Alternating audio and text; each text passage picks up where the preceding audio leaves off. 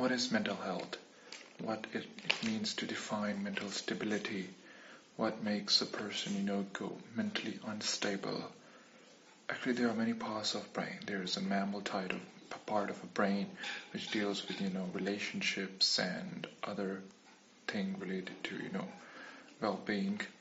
There is a reptilian part of the brain which deals with, the split-second decisions, and there is also memory part and moral and rational part. But basically, your brain is divided into two parts: the left side of the brain and the right side of the brain.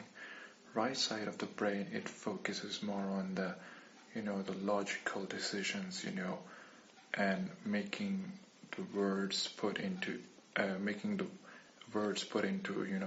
action and thoughts, while the right side of the brain deals with the more like feelings and emotions and all this kind of stuff that related to feelings and non-verbal cues.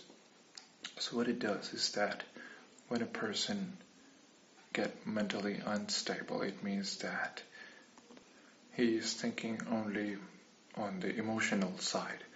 Okay, if someone gets success, okay, and the other person gets sort of jealous, that is a little bit of mental instability, not that in a high level, but there are different levels of this instability. So that's what it does. Okay, they're only thinking from one angle.